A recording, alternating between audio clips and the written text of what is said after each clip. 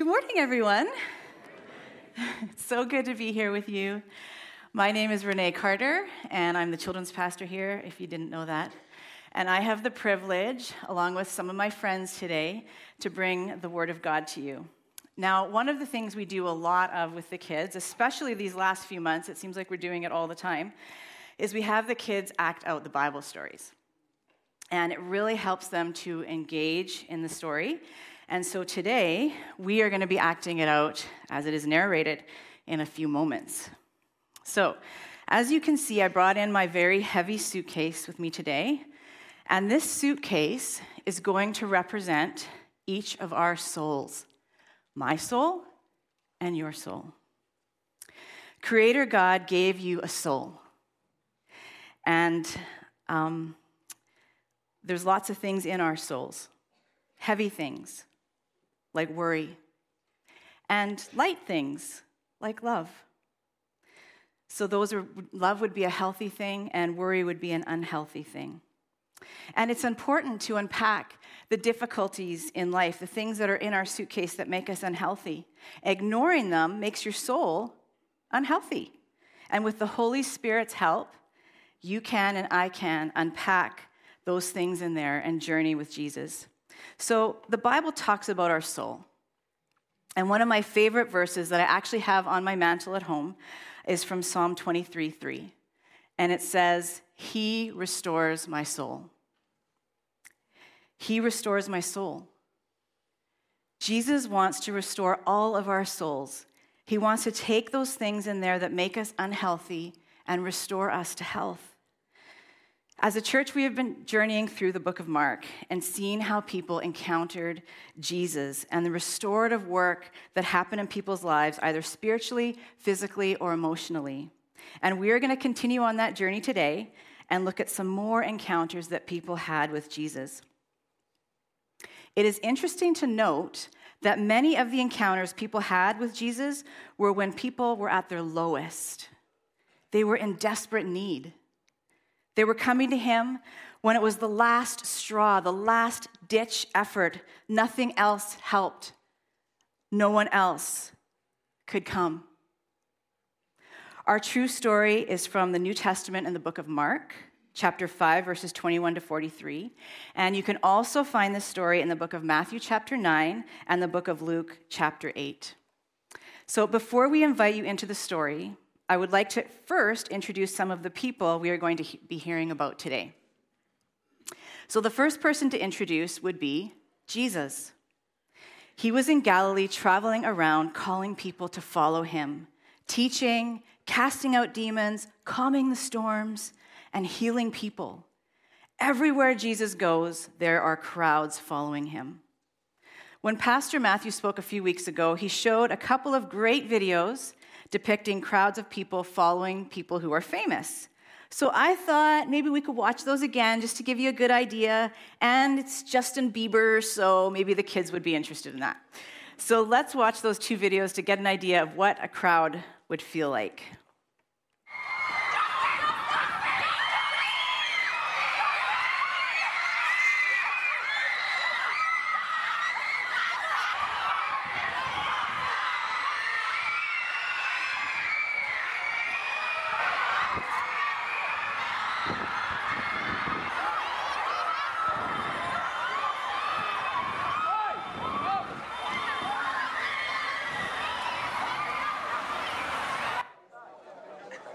This is a famous Jewish rabbi in Israel.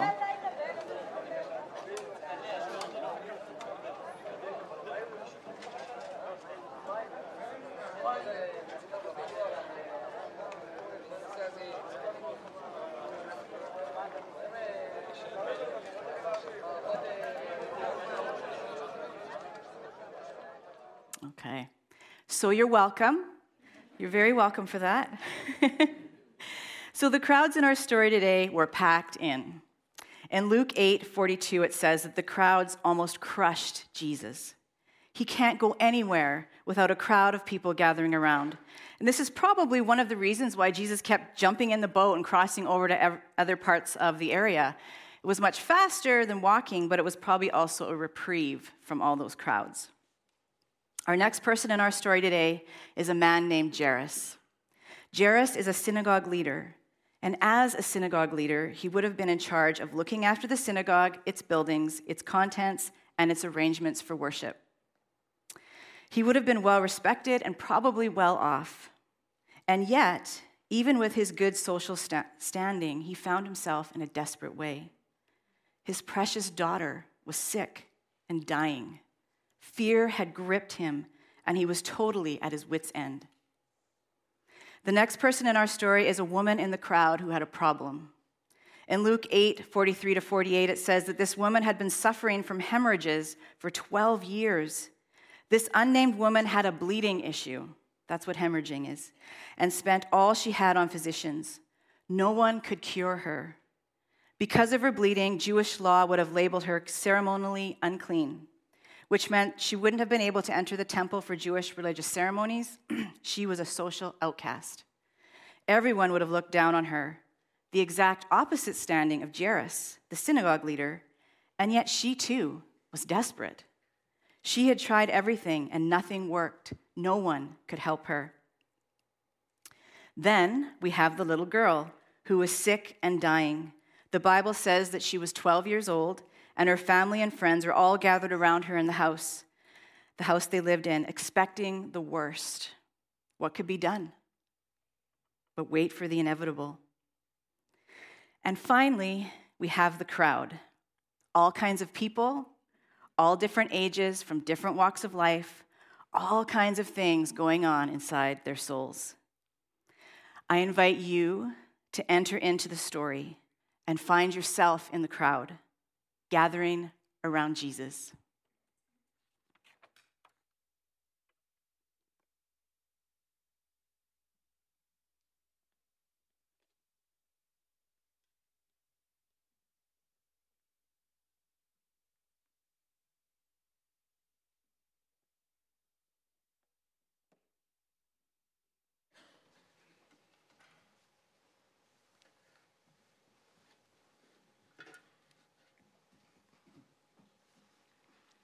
When Jesus had again crossed over by boat to the other side of the lake, a large crowd gathered around him while he was by the lake.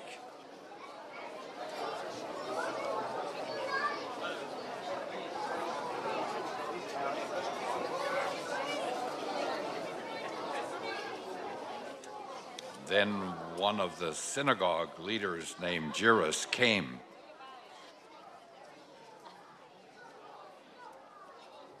And when he saw Jesus, he fell at his feet. He pleaded earnestly with him, "My little daughter is dying. Please come and put your hands on her so that she may be healed and live." So Jesus went with him, and as they went, a large crowd followed and pressed around him.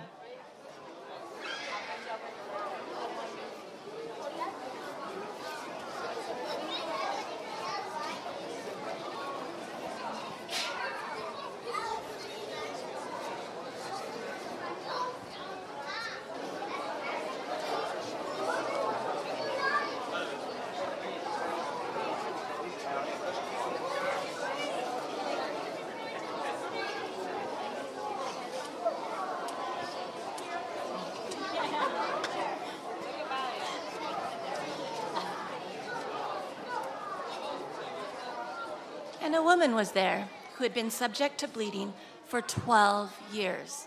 She had suffered a great deal under the care of doctors and had spent all she had. Yet instead of getting better, she grew worse. When she heard about Jesus, she came up behind him in the crowd because she thought, if I just touch his clothes, I will be healed.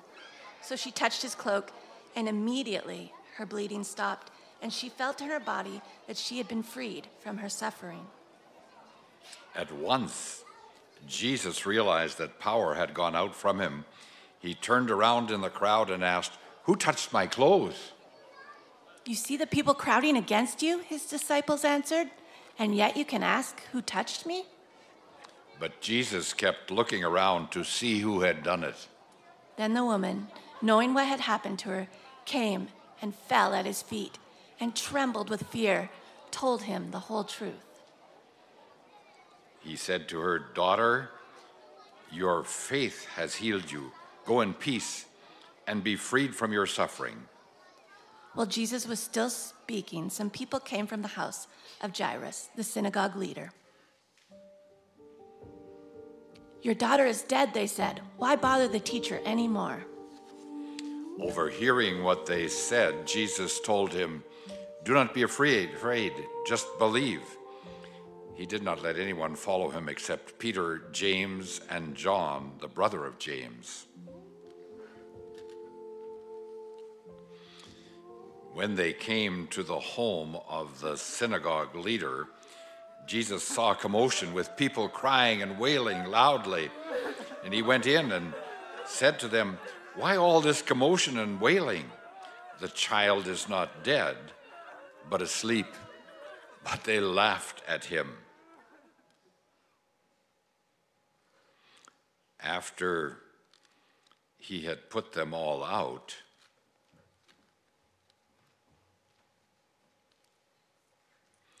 he took the child's father and mother and disciples who were with him and went in to where the child was.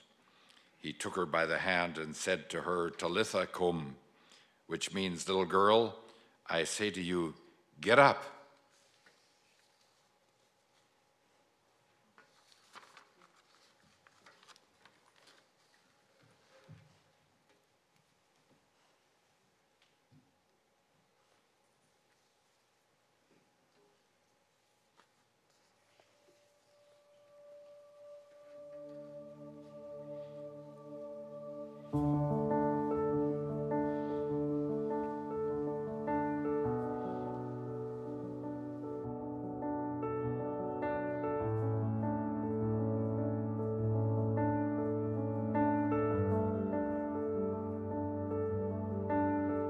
All my words fall short. I got nothing new. How could I express all my gratitude? I could sing these songs as I often do, but every song must end, and you never do. So I throw up my hands and praise you again and again, 'cause all that I have is a hallelujah, hallelujah. And I know it's not much, but I'm nothing else fit for a king, except for a heart singing hallelujah, hallelujah.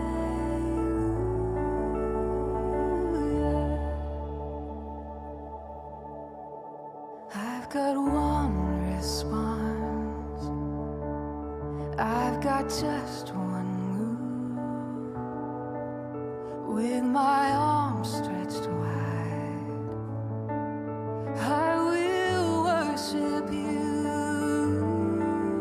So I throw up my hands and praise you again and again, 'cause all that I have is a hallelujah, hallelujah. And I know it's not much, but I'm nothing else fit for a king, except for a heart singing hallelujah, hallelujah.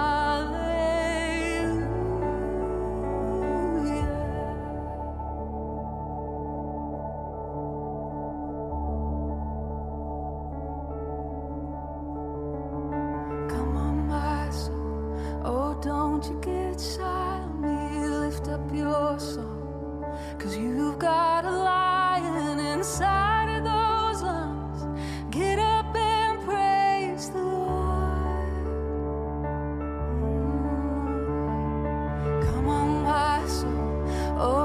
you get shy on me, lift up your song. 'Cause you've got a lion inside of those lungs. Get up and praise the Lord. Oh, come on, my soul. Oh, don't you get shy on me, lift up your song. 'Cause you've got a lion inside of those lungs. Get up and praise the Lord.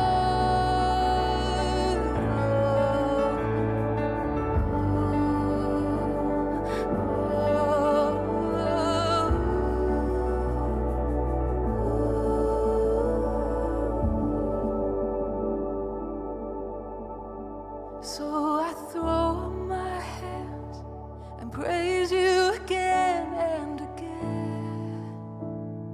'Cause all that I have is a hallelujah, hallelujah. And I know it's not much, but I've nothing else fit for a king except for a heart singing hallelujah,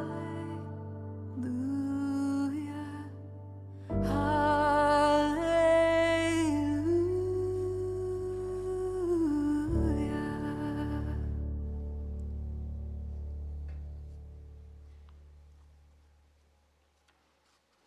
Jesus left there and went to his hometown, accompanied by his disciples.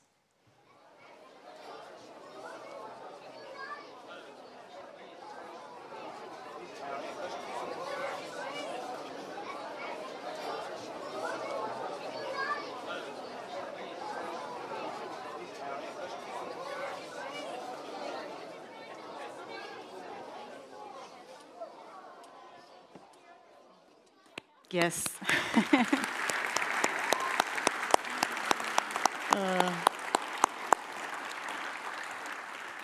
I just love watching those girls dance, and you're going to get another opportunity with the whole group at Easter, so make sure you come back. So we just witnessed the restoration that Jesus can bring to our brokenness. It's beautiful. It brings life, peace. It's hopeful. And the response was an outpouring of gratitude. Jesus has the power and authority to turn what is broken into something beautiful and new.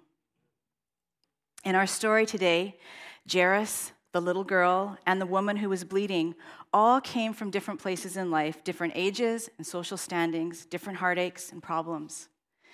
In Rob Reimer's book, Soul Care, he says that brokenness gets us all in life. Rich and poor, black and white, old and young, no one escapes its clutches. We are broken, body, soul, and spirit, and we need the healing touch of Jesus. These people in our story today were broken, and in their brokenness, recognized they had a need. They sought Jesus out. They didn't care what others thought. Jairus was a religious leader, and the religious leaders or the religious people probably wouldn't have been happy that he turned to Jesus for help. They weren't happy with Jesus. They didn't like what was going on. The woman was a social outcast. For her to be in that crowd, as I said earlier, if she had touched Jesus or anyone else, that would have made them unclean. But she took that chance. She secretly touched the robe, not knowing what the outcome would be. So where do you find yourself in the story today? You are in the crowd, and Jesus is here. He sees you holding your suitcase. He sees it's weighing you down. What is it that's weighing you down? Worry, anxious thoughts, offense, some kind of deep pain, fear, unforgiveness? Would you reach out? Would you put yourself in front of the one who has the authority and power to meet you in the place that you find yourself in? One of the things we teach our grade 4 to 6 students at our Friday Night Kids Club, so they're very well aware of this suitcase, we carry it with us wherever we go, is recognizing the warning signals in us. Kind of like when the warning signal light goes off in our car, telling us there's something wrong with our vehicle. So when you find yourself in those places, catching yourself worrying, being fearful, saying something unkind about someone, when you're discontent with what you have, when you think critical thoughts about others or yourself, when you've been hurt by someone, when your words don't build up but tear down, when the weight of the loss or fear or anxiety is weighing you down, these are all warning signals to you that there's something going on inside that needs tending to. So what do you do? Well, what do you do when your warning light goes off in your car? And I know what some of you are thinking. I don't do anything. I just keep driving. We have had cars like that where it's just like, just ignore the warning signal. It doesn't matter. But some of us do ignore the warning signal, but some of us take our car to the mechanic to have a look and tell us what is going on with the car. When our warning light goes off in our soul, we can ignore it and keep trucking along in life.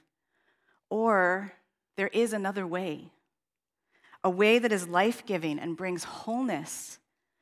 We can take ourselves to the mechanic, to Jesus. I think sometimes we have this view of God as somewhere out there, not really that personal. Oh, I know he cares about those people and he really loves those people, but not me, really. The truth is that Jesus is personal. We can see it in the passage we just watched in Mark 5, and we can read about it all throughout the Bible. Psalm 139:17 tells us how the God of the universe thinks about you. Psalm 139:17, how precious are your thoughts about me, O God. They cannot be numbered. I can't even count them. They outnumber the grains of sand. Jesus knows all about you and thinks so many precious thoughts about you that they cannot even be numbered. That is truth. You are loved, and he wants to restore your soul, my soul. He wants to give us life. And taking our care of our souls is an ongoing, beautiful daily journey. There's always things going on in our lives. There's always things happening. So it's something that we need to do all the time. So I ask, what warning signals are going off for you? What is inside your suitcase that you need Jesus to help you with? We are going to sit with Jesus for a moment. And as we do, I'm going to invite you to just close your eyes. And if you are able to open up your hands, just like you're giving something away. And I'm just going to lead you in a time of prayer. So just close your eyes, hold out your hands if you can. Psalm 139, verse 23 to 24 says, "Search me, God, and know my heart. Test me and know my anxious thoughts. See if there is any offensive way in me, and lead me in the way everlasting." And I want you to remember that the voice of the Holy Spirit is not condemning. The Holy Spirit gently convicts, and its purpose is to draw us closer to God. Condemnation is from Satan, trying to convince us that we're no good, unlovable, that God will never forgive us, that he doesn't care. Its purpose is to keep us away from God. So in Jesus' name, I bind all the condemning voices and any other voices that block us or interferes with hearing the voice of Jesus. Only the voice of Jesus is allowed in this space. Holy Spirit, come and speak to us in a way that each of us can understand. We welcome you into our private space. So I'm just going to leave a moment to allow the Holy Spirit to speak to you.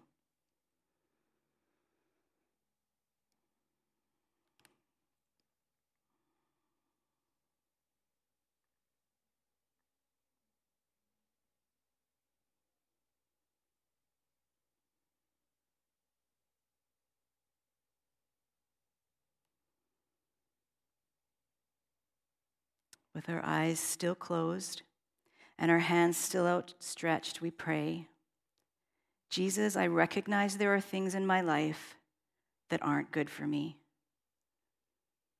I want you to heal these places in my soul, and I give you these things in my life that don't belong there. So you can name those things right now if you want, or ask forgiveness for if there's something there, I will give you a moment to do that.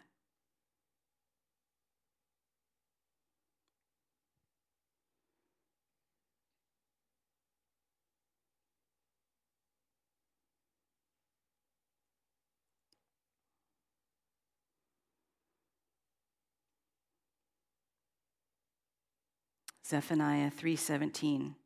For the Lord your God is living among you. He is a mighty Savior. He will take delight in you with gladness. With his love, he will calm all your fears. He will rejoice over you with joyful songs. And now, Jesus, we ask, fill me afresh with your Holy Spirit. Fill me with your peace, your patience, your kindness, your goodness, your gentleness, your compassion, your joy, your love. We thank you, Jesus, that you settled everything at the cross. You set us free. Glory to God. In Jesus' powerful name we pray. And everyone said, amen. So, in our moments of uncertainty, and we all have them, where we have doubts, those things in our mind tell us we're no good, God doesn't love us, he doesn't care. We want to remind ourselves of the truth of who God is and where we stand in light of that. So I have asked some of my friends here, they're going to come up and read some truths over you. And as they come up, the music team's going to come up as well. And for our last song. So who are my little friends who are going to come up and help? Miss Brenda's going to get you set up. I'm just going to move over. Okay, you guys can come. And Ethan, there you are. Okay. All right, so you get to start. There you go. Nice and close. God cares about you. Give all your worries and cares to God, for he cares about you. 1 Peter 5:7. You are loved, and I am convinced that nothing can ever separate us from God's love, neither death nor life, neither angels nor demons, neither our fears for today nor our worries about tomorrow. Not even the powers of hell can separate us from God's love. No power in the sky above or in the earth below, indeed, nothing in all creation will ever be able to separate us from the love of God that is revealed in Christ Jesus our Lord. Romans 8, verse 38 to 39. You are forgiven, but if we confess our sins to him, he is faithful and just to forgive us our sins and to cleanse us for all unrighteousness. 1 John 1:9. You are not alone. Do not be afraid, for I am with you. Do not be discouraged, for I am your God. I will strengthen you and help you. I will hold you up with my victorious right hand. Isaiah 41, verse 10. Good job. Thank you, guys. Awesome.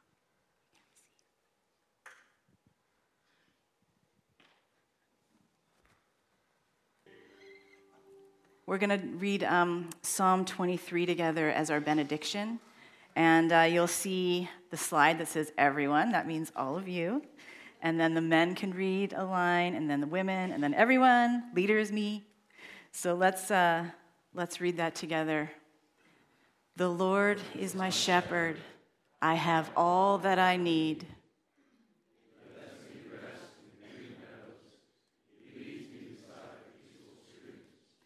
He renews my strength.